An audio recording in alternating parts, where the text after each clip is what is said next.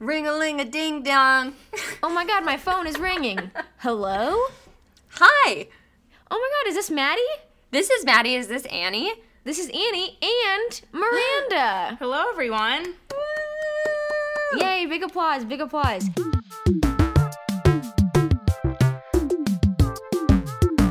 We are young. Love is a softball field. Okay, I'm super excited for our guest de nuit tonight. That means guest of the night. Can you not isolate people this early on? Some of us don't speak French. Well, some of us thought that was a more practical use of the language classes through the Branson curriculum. They since phased out French class. Oh, really? Oh. Yeah, let's not talk about it. It's a sad day. It's probably all those drum circles I started in French class. We are here with my very good friend who, in addition to being one of my favorite and most thoughtful and caring friends in my life, is super wise, a very outspoken activist who has a lot of... reads the literature, if you know what I mean. And I worked with them for a brief period of time, and I have all the respect in the world for them. What else can I say? I feel like it's important for people to know that Miranda, when I was in the dumps, they texted me every day at 10 o'clock in the morning to check in, make sure that I was loved. Since my friend Maddie doesn't get up until 8 on the West Coast. Just kidding. I'm not trying to pit you two against each other so early. We'll vie for my affection later. No, but we tag team it. I got to make sure in your waking hours there's someone. I would say that, I definitely scheduled time to be like, okay, Miranda's going to check in right now, but then I'm going to have a call with Maddie later, and then maybe Miranda take 2. I got a Miranda check-in when I got dumped, which was one of the best moments of my month. Oh, yeah, you did. That's true. Oh, my gosh, that was so wonderful. I forgot that the morning it became the Annie and Maddie edition for a little bit. Wonderful. Yes. Okay, so without further ado, my friend Miranda. Hello. What an introduction. Yeah. How do I live up to that? I don't know. Set? But I think that if you're comfortable, it would be great if you wanted to give us your pronouns and anything about your identity that feels important that you want to share, just because I know that you have a very specific experience in the world. Yeah. Hi, everyone. Hi, wonderful fans of Annie and Maddie. My name's Miranda. My pronouns are they, them. And I identify as a queer, non-binary trans person. Woo! Great. Now, we have a lot of queer listeners, but I feel like some people may not understand. Yeah, Maddie. But some people may not understand what that means. Would you be comfortable telling us what that means? I would be so thrilled to tell you what that means. Thank you. I identify as, let's start with non-binary. So lots of people know that there are 2 genders, men and women, but there are also a whole bunch more than that. Mm-hmm. And so there are a lot of people in the world who identify outside of being a man or outside of being a woman, or identify with neither of those terms, or identify with both of those terms, or identify with both of those terms and some other terms. And so there's a lot of different ways to experience gender. And my experience of gender is outside of the binary of being a man or being a woman. So I feel feminine, I feel masculine, I feel both, I feel neither. And you look damn hot in a suit.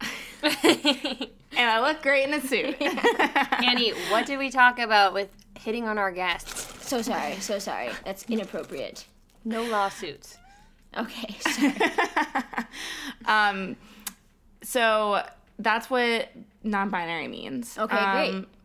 I am also a trans non-binary person, and some people identify as non-binary but don't necessarily identify as trans. Some people who identify as non-binary do identify as trans. Some people who identify as trans do not identify as non-binary. There's a lot of different ways I'm seeing to a explore 4-part grid here in my head. Oh, yeah.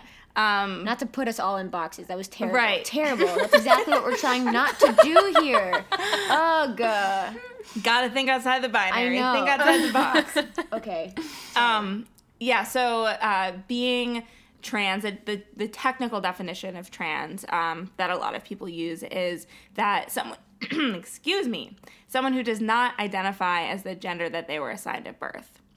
So for me, I was assigned female at birth, and I now identify as a gender that is not that. I'm not a woman.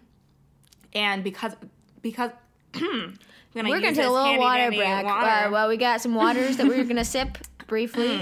Thank you. Yeah, I've you're been so Annie's welcome. tap water. You let Delicious. me know if you need a cough drop. I'm glad you're doing this because I've been slowly crunching on a Cheez-It with like trying to make it as What did not we loud. say about eating on the podcast?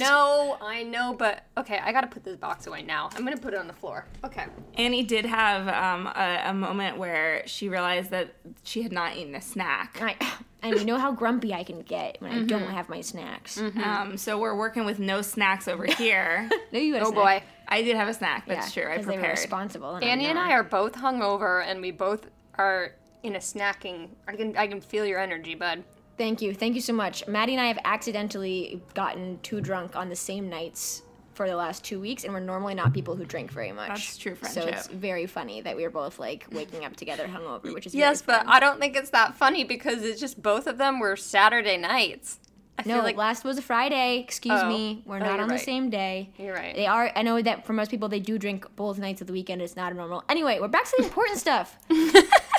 You don't identify as a woman, which was what you were assigned at birth. Yes, I don't Okay. identify as a woman, which is what I was assigned at birth. Therefore, I identify as trans, and my experience of my gender is outside the binary. Therefore, I identify as non-binary. And then I also use queer because that's how I define my sexuality. To me, that means that I am attracted to people regardless of their gender identity. But the word queer can mean a lot of different things, and it's a Yeah. really cool umbrella term. I like it a lot. Yeah, that I do that too.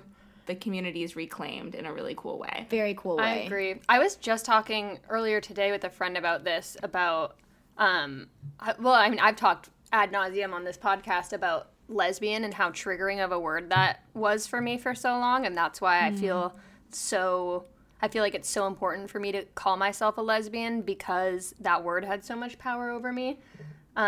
But my friend who I was talking to said something about like the word butch and just being like, I didn't like being described that way.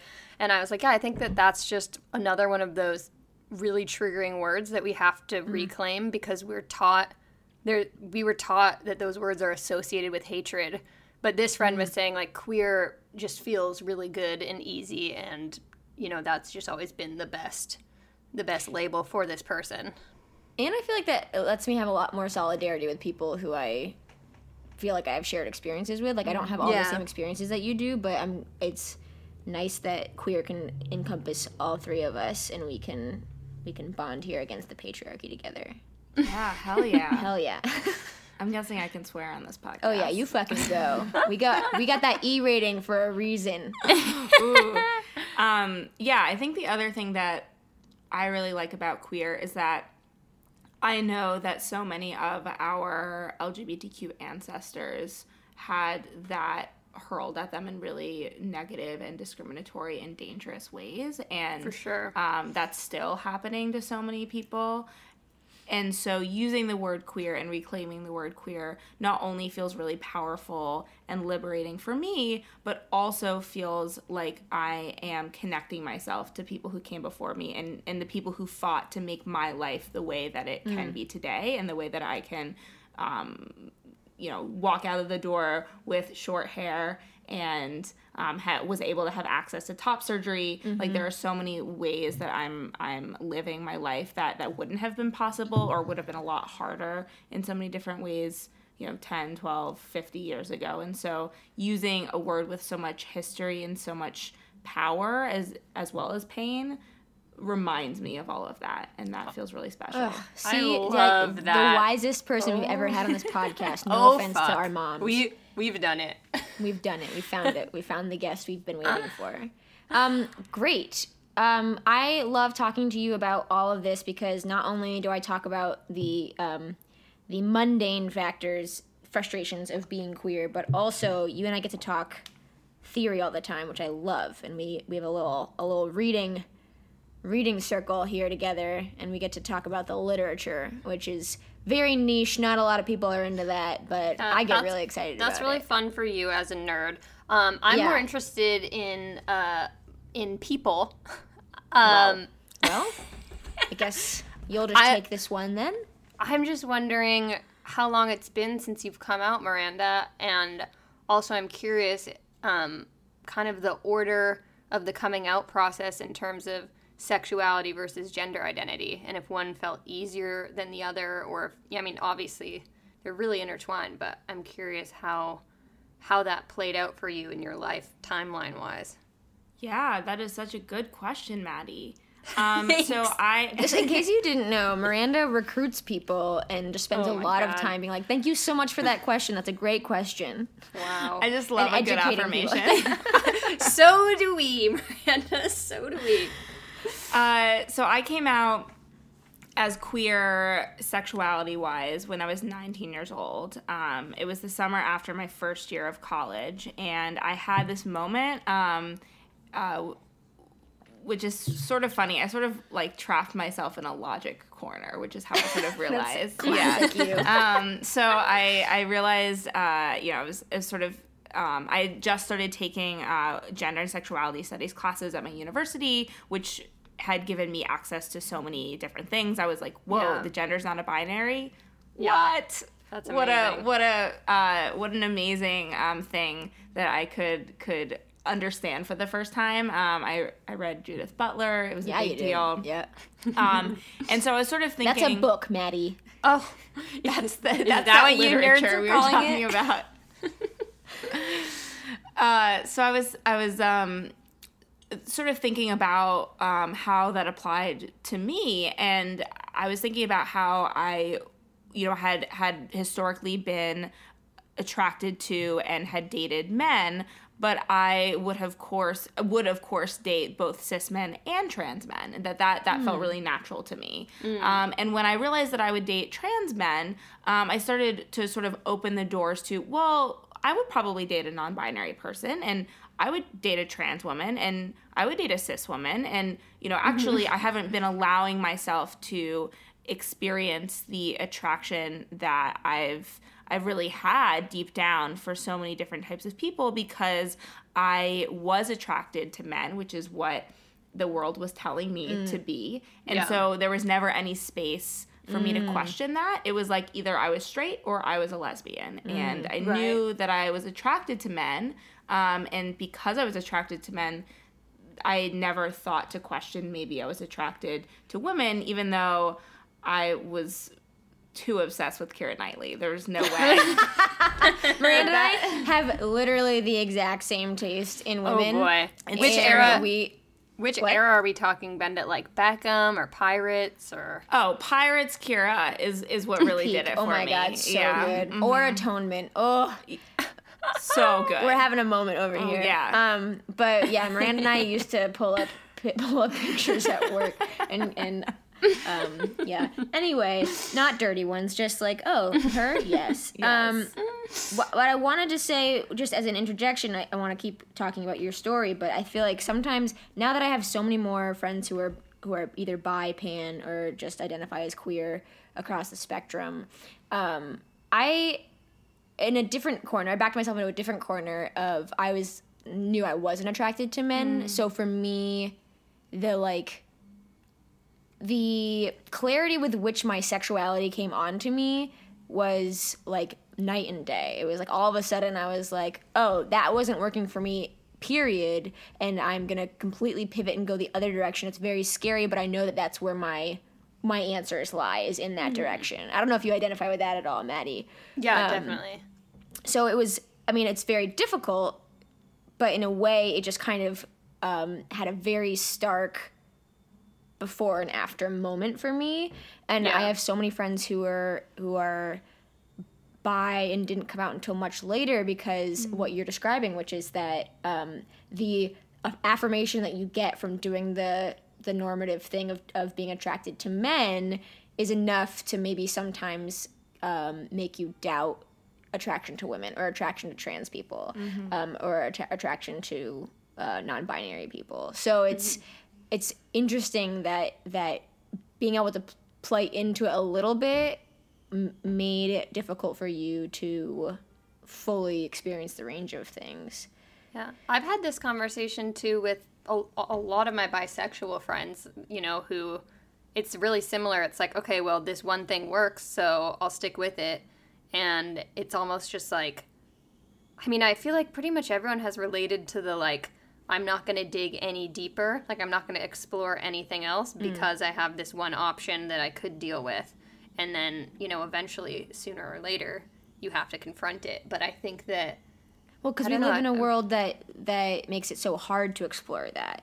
And if Right. it wasn't so hard, then people would be able to accept it or recognize right away that what it is attraction and not just a fluke experience. Yeah. Well, and fitting in is what makes us comfortable and passing. You know, if you, I feel like a lot, when you have the option to be passing, especially if you're like a high schooler or, you know, like a, you know, young Unless you're a fucking teenager. badass and don't give a shit, which I wasn't at all, but I wish that Me I neither. wish that I was so badly.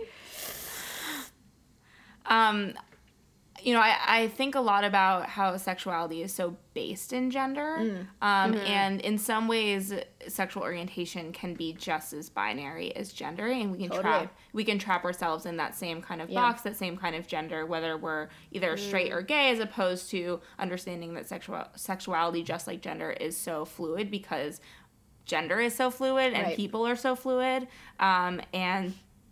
I think that that's one of the reasons, along with just the lack of representation, that bi and pan and queer folks have a really difficult time coming out and coming to terms with their own identity and really recognizing their attraction as what it is and making sure that folks understand that is real once they do figure that out, and that can be really difficult, especially since I think about this all the time, for non-binary people, what would gay mean to me, right? Like, if I was gay, would that mean that I'm only attracted to non-binary people with my, like, specific sense of gender identity? Like, if we're saying, okay, being gay is being attracted to someone of the same gender as you, like, my gender's just mine. I have a very specific understanding Also, that's of what my I was just gender. going to say was that this is going to be a question that I knew the answer to, but I was going to ask it anyway for the purpose of journalism. But Journalism. I was going to say, like, it's not like we're visualizing women, men, and then a third chunk that's non-binary where everyone has the same gender expression. What you're saying specifically, and I really love the way you said that, which is that, like, your gender is yours specifically. So there might not even be someone who has the same gender identity as you. Right. Which totally, now I'm just like, what a mind fuck, where none of it's real. Like, it's all a fucking construct. Yeah. We've just made it all up, and we're just pushing ourselves into boxes. Although Did we just I will discover something? Is Yeah, gender we did. a construct? We did it. Yeah. say, whoa. But take credit for that for sure. Just some white people taking credit for that work. I will say that, you know, I think that in some ways, while, you know, words can box us in, labels can also create really important communities and have a lot of power, and which is what we were talking about earlier, and what you and Maddie were saying in terms of the word lesbian, how that was so powerful for you, and the word queer, and how that can be so powerful. So I think it's interesting how none of it's real, but also creating words for ourselves within the system that we're already occupying can be really amazing and give us access to communities like we've created in this space right now, too. Yeah, no, I think that's totally right. I think it's great to have that. I think about this, I think I've already mentioned this on the podcast, but I think about that when I talk about my anxiety, where I was like, once I had a name for anxiety, I was like, oh, that's anxiety. Right. But then there were moments where I was like over-identifying with my anxiety, and I was like, I'll never be able to do that because I'm an anxious person, but that was just me trapping. It's just such a balance between a comfort in having an understanding of what's happening, and then again, like a way to reach out to community and a way to find resources, but then to not let that hold you back in terms of being as expansive as we humans are. Yeah. Well said. Yeah. So came out at 19. You trapped yourself into a logic corner, which I love. I don't love it. It's obviously. hilarious. I love it. I'm sorry. How long into That's this not what episode I should meant. I wait to declare my love for Miranda? Now's a good time. Okay. I declare love. I declare love. Oh, thank you, Maddie. I feel like as chief officers of the We Love Annie Krappenschmidt Club, I feel like we already know each other so deeply. Oh my god. Completely I'm agree. gonna cry. Completely. Okay, not funny at all that there was a logic corner. It's just very fitting of your logic personality. Yeah. I'm sorry that I said it was funny. No, it's definitely funny. I take it back. But I want to hear more about. So that was sexuality. Yeah, so 19, the summer after I came back from my first year of college, I came out as queer, and I described myself as queer then as well. I was sort of acknowledging that there are so many different genders, people, with so many different kinds of genders, people without gender, and I had the potential to be attracted to all of them, and I wasn't really sure where I fit into that yet, but knew that this was something that I was excited to explore. And after I sort of came to terms with that and I came out, then I started exploring my own gender identity. And at that time, I started using she, her, and they, them pronouns. And that was a good way for me to sort of start exploring what gender meant and how they, them pronouns felt. And I started to realize that people using she, her pronouns would just really piss me off. Because I was like, here's a perfectly good option, they, them, and it's a little bit harder and no one is using it. And that's when I really started to believe and understand for myself that that those pronouns were what fit me best, and that's why I was having that reaction, that I really was looking for a way to tell folks that I really didn't want to be associated with she, her pronouns, that wasn't something that felt right for me, that I didn't want to be gendered in any specific way. At that time, I was using the word genderqueer sort of as a way to say, I'm figuring it out. And then when I started to use just they, them pronouns, I started to use the word non-binary, and it took me a little bit longer to start to claim the word trans. I think that what's tough is that the binary versus the non-binary trans community can sometimes not support each other in the ways that we should be. And so sometimes the narrative is non-binary folks are not trans enough, or not as trans because they haven't had this surgery, or they haven't taken HRT, or they haven't done this or this. And that can be, of course, really toxic. We know that that's not true, but it can still feel really scary. And it can still feel scary to take up space when you're questioning, which I know that Annie and I have talked a lot about. Yes. But I started to get increasingly more comfortable with saying, no, I am trans because I don't identify as a woman, and that's what being trans means, and this is something that's really important to me, and I don't have to have a surgery, or I don't have to take T, or I don't have to do this or this to claim this as my identity, because this is me, and I'm just speaking my own truth.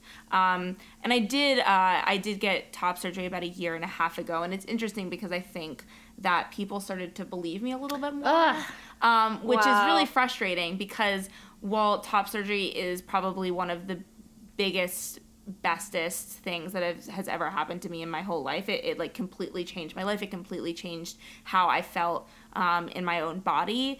It also didn't mean that I was more trans. It was just supporting myself in the ways that I felt with my body and what I needed for myself. So it was, it's been frustrating to sort of see how I think following the typical trans narrative of, you come out and then you take, you go through hormone replacement therapy and you get an affirming surgery, and then you're, officially the gender that you identified with. That's not the case. You are always that gender, and it's great that some people want and have access to the things that they really need to make themselves feel comfy in the bodies that they have, but you don't have to do all of those things or any of those things to be trans.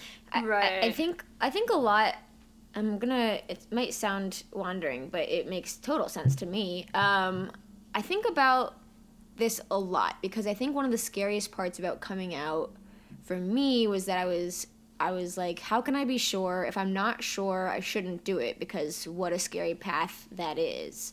And I think that especially Duke is like not a place for failure, and it's not a place for just being unsure of yourself. And I'm sure that's not just Duke specific. I think there's a lot of places in our society where that happens. And part of the challenge was just that I didn't want to, there was no space to explore or be questioning or sit in that discomfort for a while. And I think a lot about this moment that you and I had at work one day, because you were the first person that I talked to where I said, I'm thinking of using they, them pronouns in addition to she, her in meetings. And I'm really nervous about the space that I'm taking up, or that I'm not doing it for right enough reasons. Mm-hmm. And I'm nervous to do it, and does that mean that I shouldn't? All this, the kind of just back and forth. And I feel like what you described then and what you're describing now is if we don't have space for uncertainty and we don't have space for exploration, then we're going to erase a lot of people's narratives. And for you, you're saying that the narrative of I am certain, I'm changing my gender now, or I'm changing how I identify with my gender. I don't know how to say that. I'm starting to talk about. Yeah, I'm letting everyone into that. Wasn't a good way to say that. No, because you're presenting in the way that you feel comfortable and that you identify with. Sorry, not change. But bottom line, if we don't, you gave yourself the space to investigate and question gender before you made really big decisions. And if we're not making space for that, then we have a problem, right? Because if I don't know I don't know that I will not be using she, her pronouns anytime soon, but if you don't let people try things out or explore things that they're thinking about in that way, then that's when people stop being able to live authentically, I think, and get to that place. It kind of reminds me of, saying it's a phase. It's like an extension of that with, for example, bisexuality. And I feel like we were all at least on the same page of okay, saying that in 2019 is not cool. Telling someone who's experimenting that it's just a phase. That I feel like we're slowly moving towards as a larger society. And this seems like just a more complex version of that. It's how could you it breaks my freaking heart, you saying that you felt like other people were, your gender identity was validated after top surgery. That breaks my heart, because I just don't understand why someone would need to prove that to anyone else. But I don't understand why saying this is how I identify isn't enough. Yeah. That's so right. And as I told Annie when they told me that they were thinking about using they, them pronouns, there's no taking up space from other people, right? There's so much space. We should have infinite space. Yes. For all the people that need it and want it and want to start to think about their own gender identity or sexual orientation. So I am the person that you would be taking up space from, and I say, come on in, welcome. There's so much room. I have tears. And I really believe that. I also, the whole idea of space is absolutely a result of the patriarchy. The idea that there's only a narrow space is because we live in a world that doesn't so for instance, I don't remember if it was Roxane Gay who wrote about this, and I don't have my book with me, but it was marginalized writers. I don't know if she said this or said something else and then I said this, but the idea that there can only be one prominent black woman writer is nuts because Right. or not nuts. It's Ludicrous. wild. It's ludicrous because there are so many white man writers. Or the fact that I read a book by someone who's queer or a lesbian, and I'm like, my book, it's gone. And it's like, no, there are so many stories. Like you're saying, there's so much space, and it's absolutely a myth of it's not a myth. It's the way that our society works is like, well, we already have a story from a queer woman. Like, we don't Right. need another one. Which is tokenizing. Right, totally. Yeah. So the idea that someone thinks that we've had enough, if we get one narrative in, we've got enough, is why we feel stressed about taking up space. Whereas if we could all be way more empathetic and interested and curious, then we would have all the space in the world to hear all the infinite stories that there are to talk about all of these things. Right. And it wouldn't be a yes or no or a you're in or you're out thing. Right. Well, and it's interesting, like, when you mentioned to me, Bud, I'm going to That's start... me, I'm Bud. Yeah, Yeah. I've caught on. having been an avid fan. When you've... My boy Bud over here. When you told me, when you were like, oh, I think I'm going to also start adding they, them in addition to she, her. And I was like, oh, great. And I instantly, of course, like, I, would never judge you. But this just goes back to the point I was saying before, which is like someone telling you something is just enough for me to instantly go, oh, okay. Like, and I've never questioned my gender. And so for you to even say, I'm thinking about this, it's like, oh, of course then that's what you are, because I'm not articulating this well. You are. You're doing great, buddy. It just seems so ludicrous to not take someone's word for it when they are finding new ways to express themselves. And yeah, I've thought so much about my gender, like I've talked about this on the podcast, how once I was super out and proud as a lesbian, I felt so much more comfortable being really feminine and like dressing cuter and like just being more feminine presenting, because I think part of it was like feeling uncomfortable with male attention growing up and different things, but also like I feel like I'd finally, because there's so much confusion swirling around inside of me in terms of my identity, and then once I really felt confident in myself with my sexual orientation, then my gender felt really right to me. That's so cool, Maddie. Thank you. I felt the same way when I was like, I'm not wearing dresses anymore. I'm just gonna wear this Yeah. like very like standard pant and shirt combo, but feels a little bit more masculine than not. Yeah. And all of a sudden that felt I was like, so good to you. yeah, You and, just and all of a felt sudden more I was like yourself. putting on makeup and wearing earrings more because I Yeah. don't know what it was about it, but I was like, I feel like this is just, I don't know. It was just like I didn't want to do that before when I was feeling sheepish and meek and like not feeling like I was comfortable. Yeah. Absolutely. Yeah, I've been thinking about that recently because I've spent a lot of the last couple of years sort of asserting my masculinity, if that makes sense. It does. So, like, dressing in a specific way. And can I imagine wearing a dress to a formal event ever again? Absolutely not. I truly never want that experience. I couldn't even imagine what that would be like. But now having settled into a gender identity and a gender expression that I feel really comfortable with, being playful can maybe, especially in safer spaces, can maybe be something that I can start exploring, because Cool. I also identify as, masculine and feminine and so many Right. other things, and being able to dress in a feminine way that feels affirming, that doesn't feel dysphoric, should still be okay, regardless of whether someone would be like, oh, that would mean that you're not trans. Right. Because you're wearing, this flowy shirt, or you got that in the women's section, or you're wearing a necklace or what have you. And I think it takes a lot of, unfortunately, it takes a lot of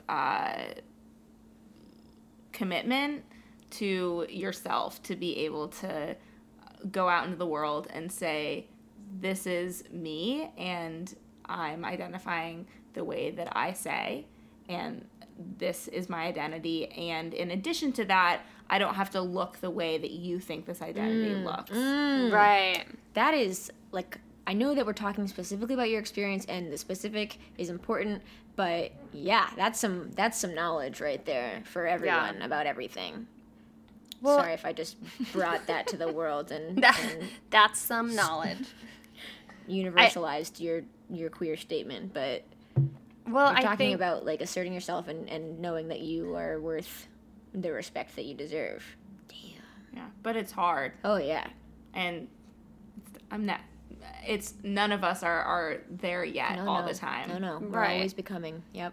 when you're probably, traumatized by having to prove that you're not the gender that, that you were being associated with. And so now anything leaning back into that is going to make you probably just reptilian brain, just, avoid it because you don't want to have to deal with any of the pain associated with that, with Yeah, being absolutely. improperly misgendered.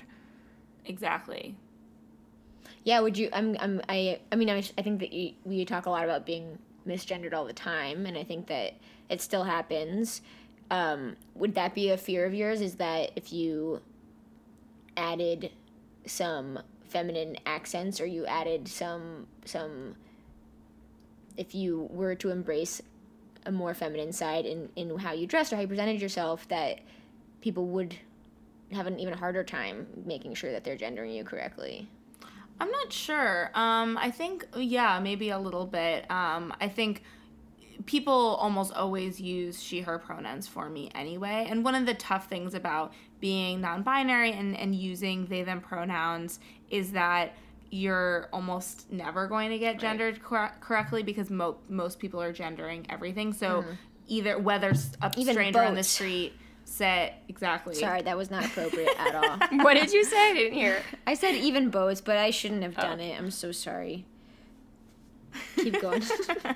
I think most people are gendering things, even boats, all the time. Sounds better. So people will use either using she, her pronouns or he, him pronouns for me. Both of those don't feel right. And so using they, them pronouns requires a lot of education and a lot of speaking up on and advocating for yourself, which can be really difficult.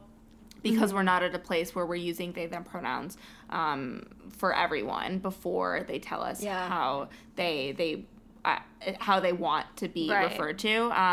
And so I think that it's less of, I think that people would continue to gender me in a way that didn't feel right, regardless of what I looked like.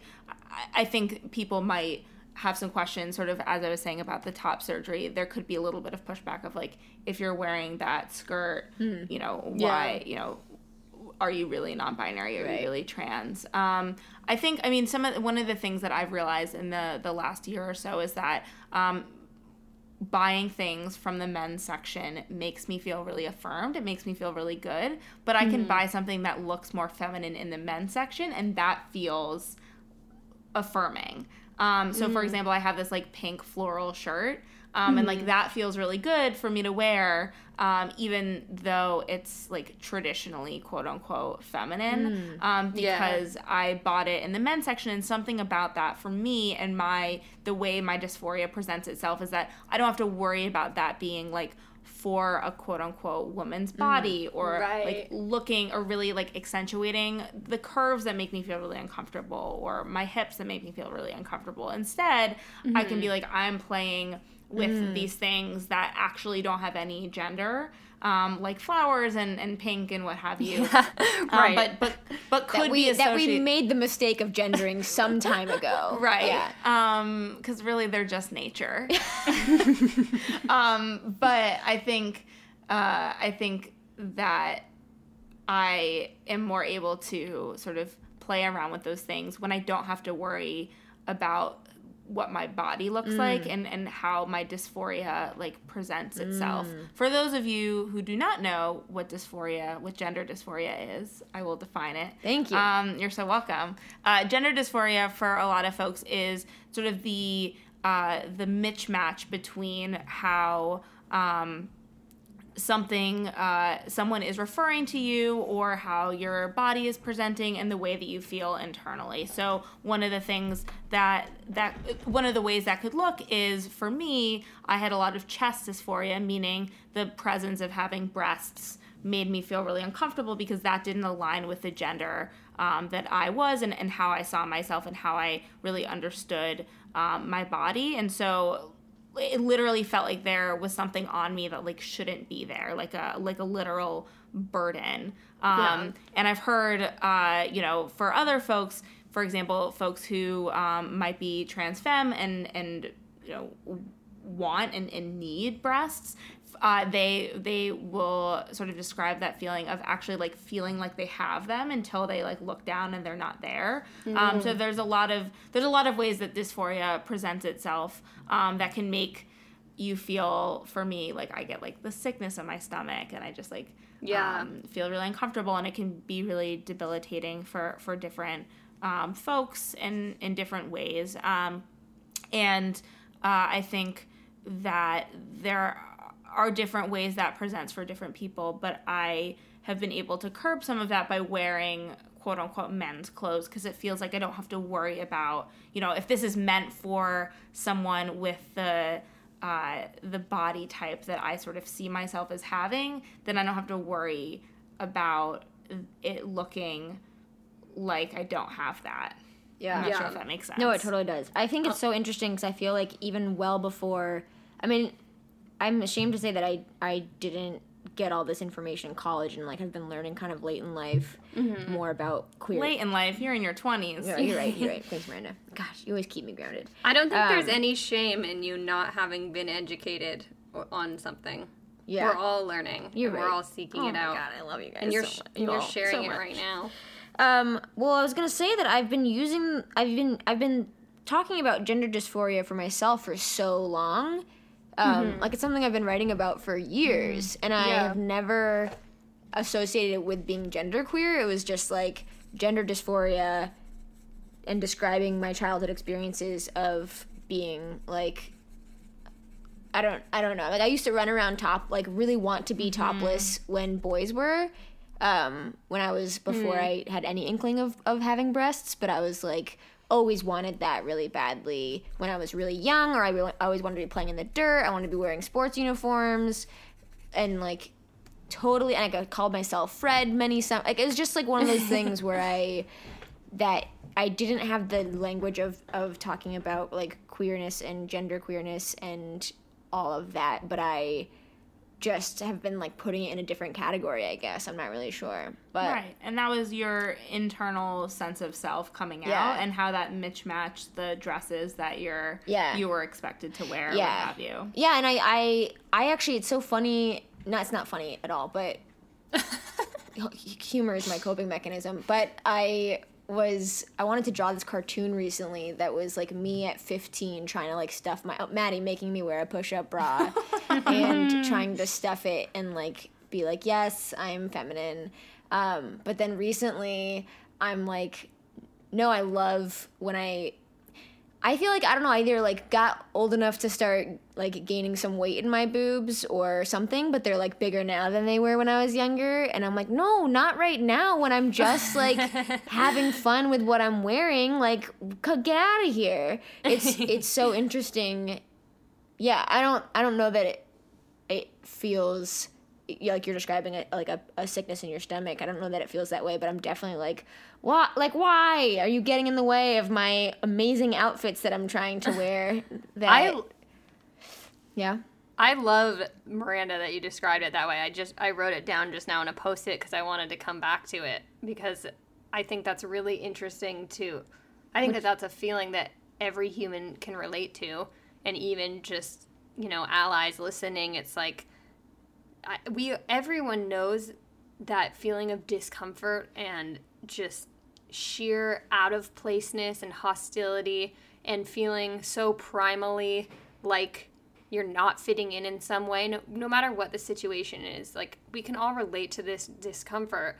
And for someone to hear that that's how it feels when you misgender someone, like, I think that would be enough to get, most empathetic people to think twice and, to be willing to make more effort with their language or take a little bit of extra care. Because I think for the most part, it's kind of just like this inconvenient thing that you're like, no, I would never go out of my way to hurt someone, but I'm also not going to just add a third pronoun in to the English language that I already learned when I was a baby. Like, no thanks.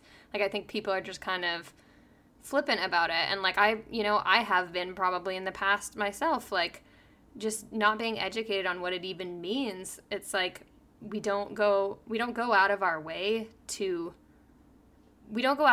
hurt people, but we also don't go out of our way to avoid hurting people until we understand how it is that we're hurting them and what it is that we can do differently to not cause that type of pain in someone without even noticing or thinking about it, And I think that one of the things we talked about at work was not saying what are your preferred pronouns and saying instead what are your pronouns. Right.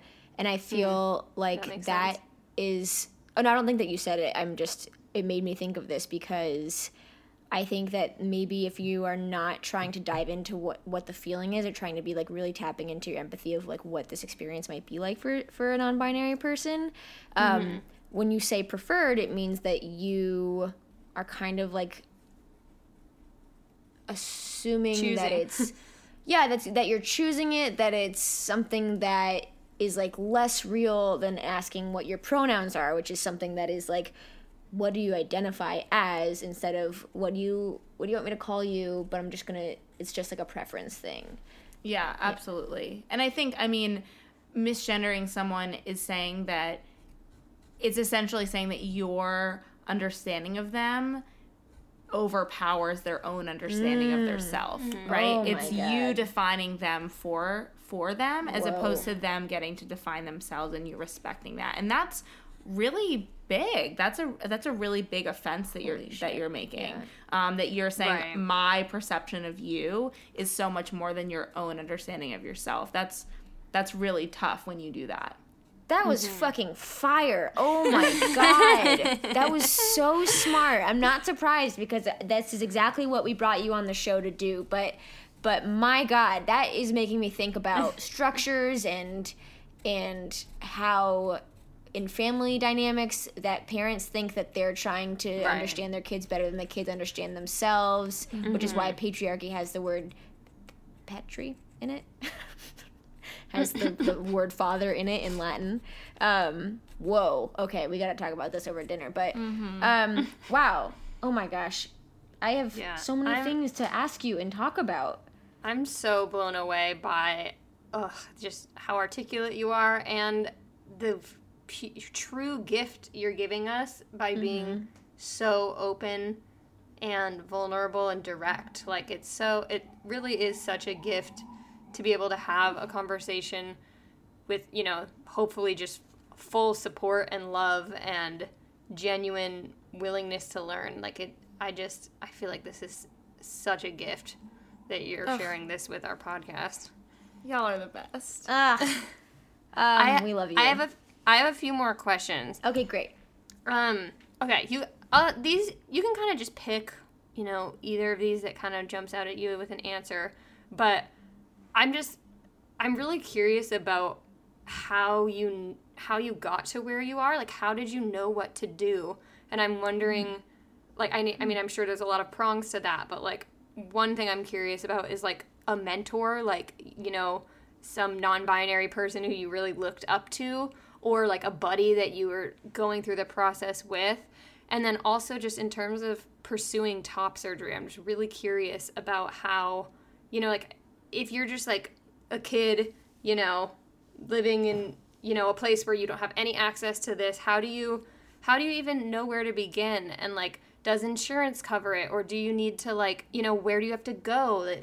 What doctors are, experienced enough to do this? There's just so much. It's this huge entire world. And how did you learn it all?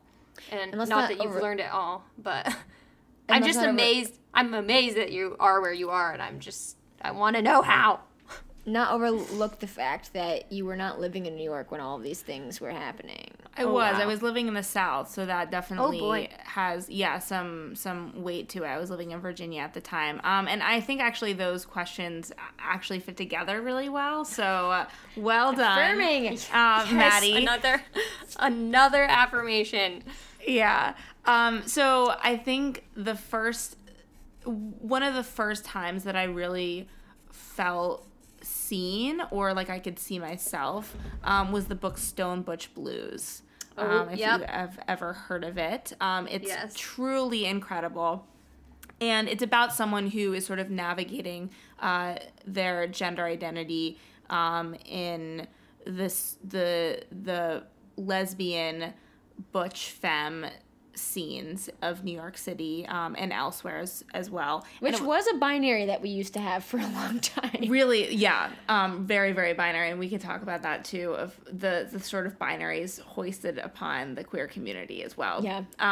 And this person in this novel was sort of navigating that. But it was the first time that I had ever seen someone get top surgery who was not explicitly a trans guy. And it was in this book that was written years and years and years ago that I was able to see, oh, this is a non-binary person getting top surgery. And that was huge for me because I started to understand that just because I wasn't a trans guy didn't mean that I could didn't mean that I couldn't have access to the things that I needed and the things that made me feel more me. And so after reading that, I started to sort of see myself more as a trans person and start to be able to sort of use this term non-binary and start to sort of be able to advocate for myself. And through the internet, honestly, is such an amazing resource. I was able to start to see other folks who are doing that. YouTube is incredible. I would look up for hours and hours and hours, watch videos of people recovering from top surgery on YouTube. There's really incredible resources on YouTube and Instagram, and also other sites like TransBucket, where you could see results from different surgeons throughout the country and throughout the world, which is really cool. Yeah, That's it's amazing. password protected, and then you can go and see different gender affirmation surgeries and what those results look like in like sort of a private space that's not necessarily like on Instagram or something like that, because they're like more private results. Cool. And yeah, I think once I was sort of able to see myself, the difficulty with where I was living at the time was I was in Richmond, Virginia, and truly there wasn't anyone around me who had the same identity as me. Like I didn't know anyone else who was sort of struggling with or even coming to terms with or had already come out and was living in a really confident way their gender identity as a non-binary trans person. That's something that I didn't really have a lot of access to.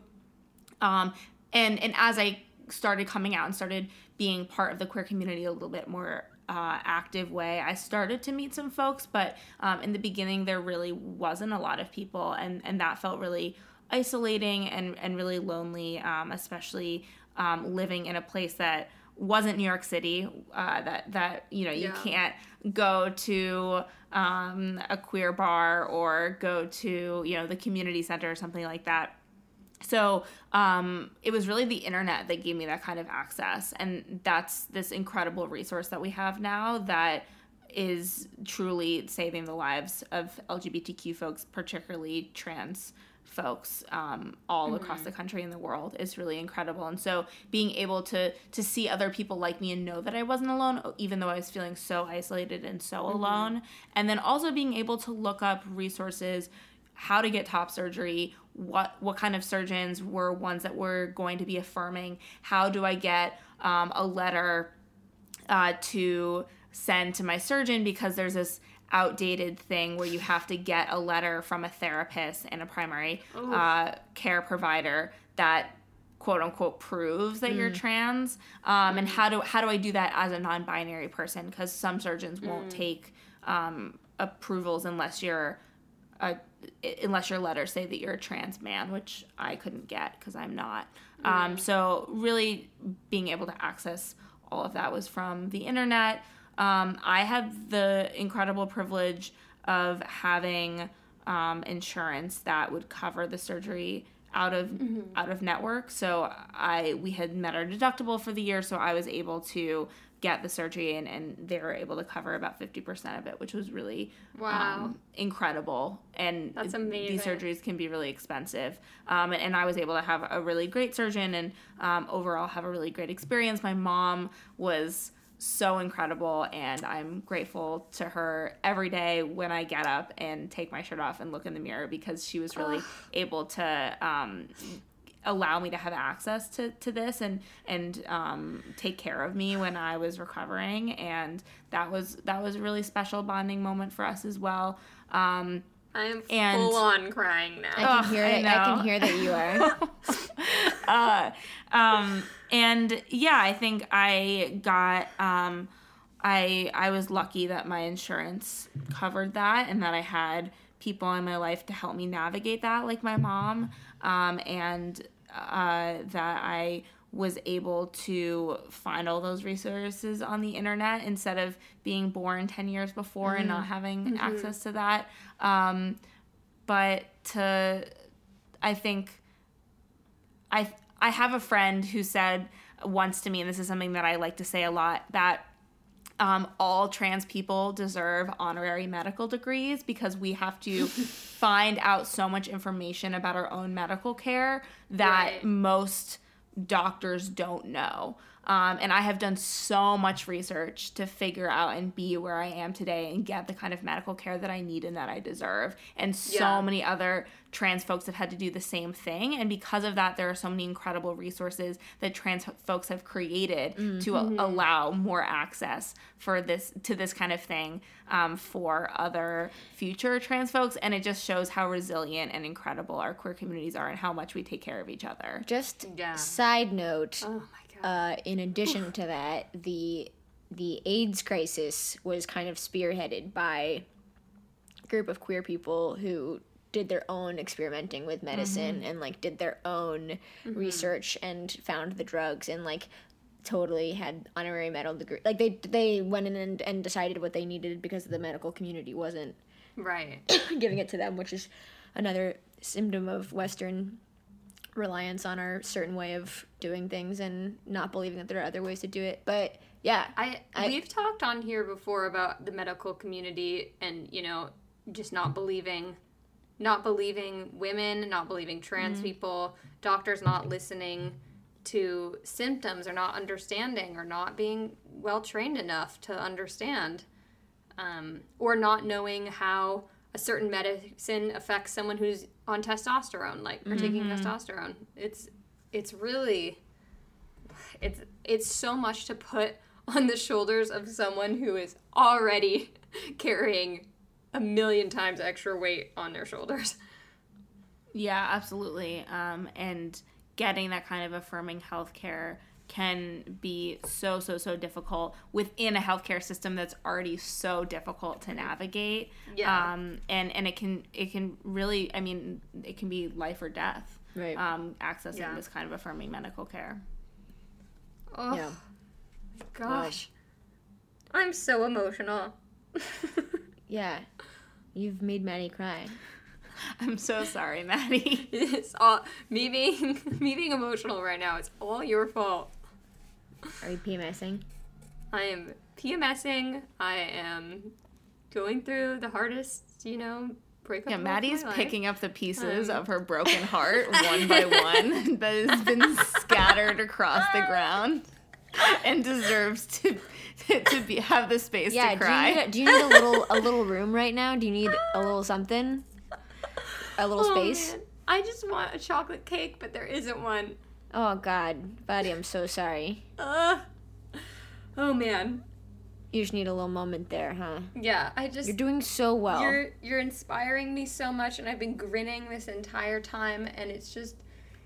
I just feel as though the joy and the pain... I'm so overwhelmed by all of it, and just I have so much love for you and for everyone who has ever had to go so above and beyond and, like you said, become a medical expert so that they can deal with, you know, and be an expert in teaching everyone they know, and it just requires so much excellence. And here you are, just being articulate and friendly and lovable and funny and cool.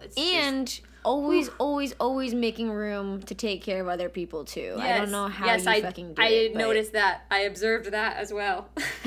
Ugh.